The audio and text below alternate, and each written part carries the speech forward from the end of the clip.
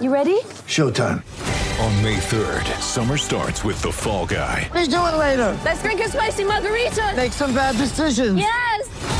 Audiences are falling in love with the most entertaining film of the year. Fall Guy. Fall Guy? Fall Guy. That's what the poster said.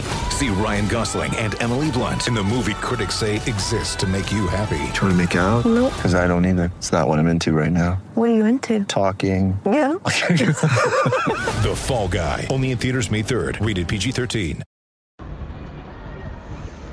Newcastle's fantastic run at home at St James Park has come to an end this afternoon. 1-0 defeat against Liverpool. Can't be too down about it given the level of opposition that Newcastle were up against today. A Liverpool team knowing they had to win to stay in touch in the title race, go on top with this victory, and really you could tell that their sort of desperation to win the game was there for all to see from very early in the game. They were very focused, even winning the toss and making Newcastle kick towards the Gallagher end, which obviously they normally like to do that in the second half, going slightly down the slope. But realistically now, for Newcastle, this game showed you that the next level, what they need to get to. Liverpool able to make a lot of changes today, bringing people like Mo Salah, Thiago off the bench to give them, bit part roles in the game. And yeah, it's fascinating when you look at the quality that they've got available, and they can rest them. Eddie Howe rotating his team last week in Norwich and then rotating his team today, but it wasn't to be today. It was always going to be a game of few chances, and that's exactly how it proved to be. The big chance that comes to mind straight away is Chris Wood, played in by St Maximin. He's one-on-one with Alisson, but just can't lift it over the keeper, and Alisson makes probably a routine save, probably not even a spectacular save, a routine save, and that was probably the big moment of the game for Newcastle. Had they got a point, then they probably would have been a little bit fortunate, because Liverpool, I think, had 24 attempts at goal throughout the game, but just couldn't finish it off. And yeah, it was a tough day where Liverpool dominated possession, but you cannot really expect much more.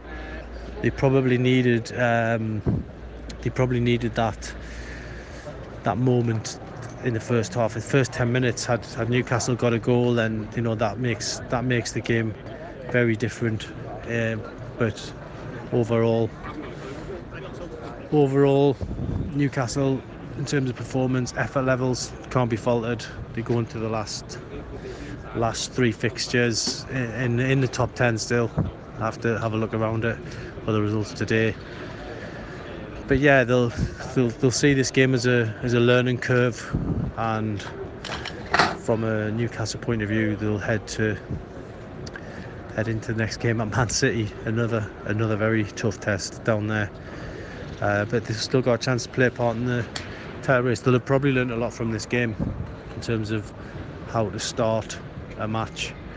Can you just upset things that little bit, and give the big guns something to play for. But yeah, that's going to be a tough one. But reflecting on today, Newcastle still went off to a standing ovation, and it's one of them where they will have a look at certain things in this game that when they look back on the video clips with Eddie Howe this week. But it's just that little extra bit of quality they're looking for. That's what they'll be looking for in the transfer market this summer.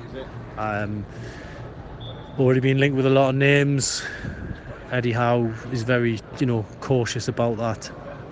But realistically, the summer will take care of itself. And as far as the board are concerned, they know that big improvements are going to be made. The ambition is for them to get into Europe, and that's what they'll that's what they'll be looking to do in the next few months. And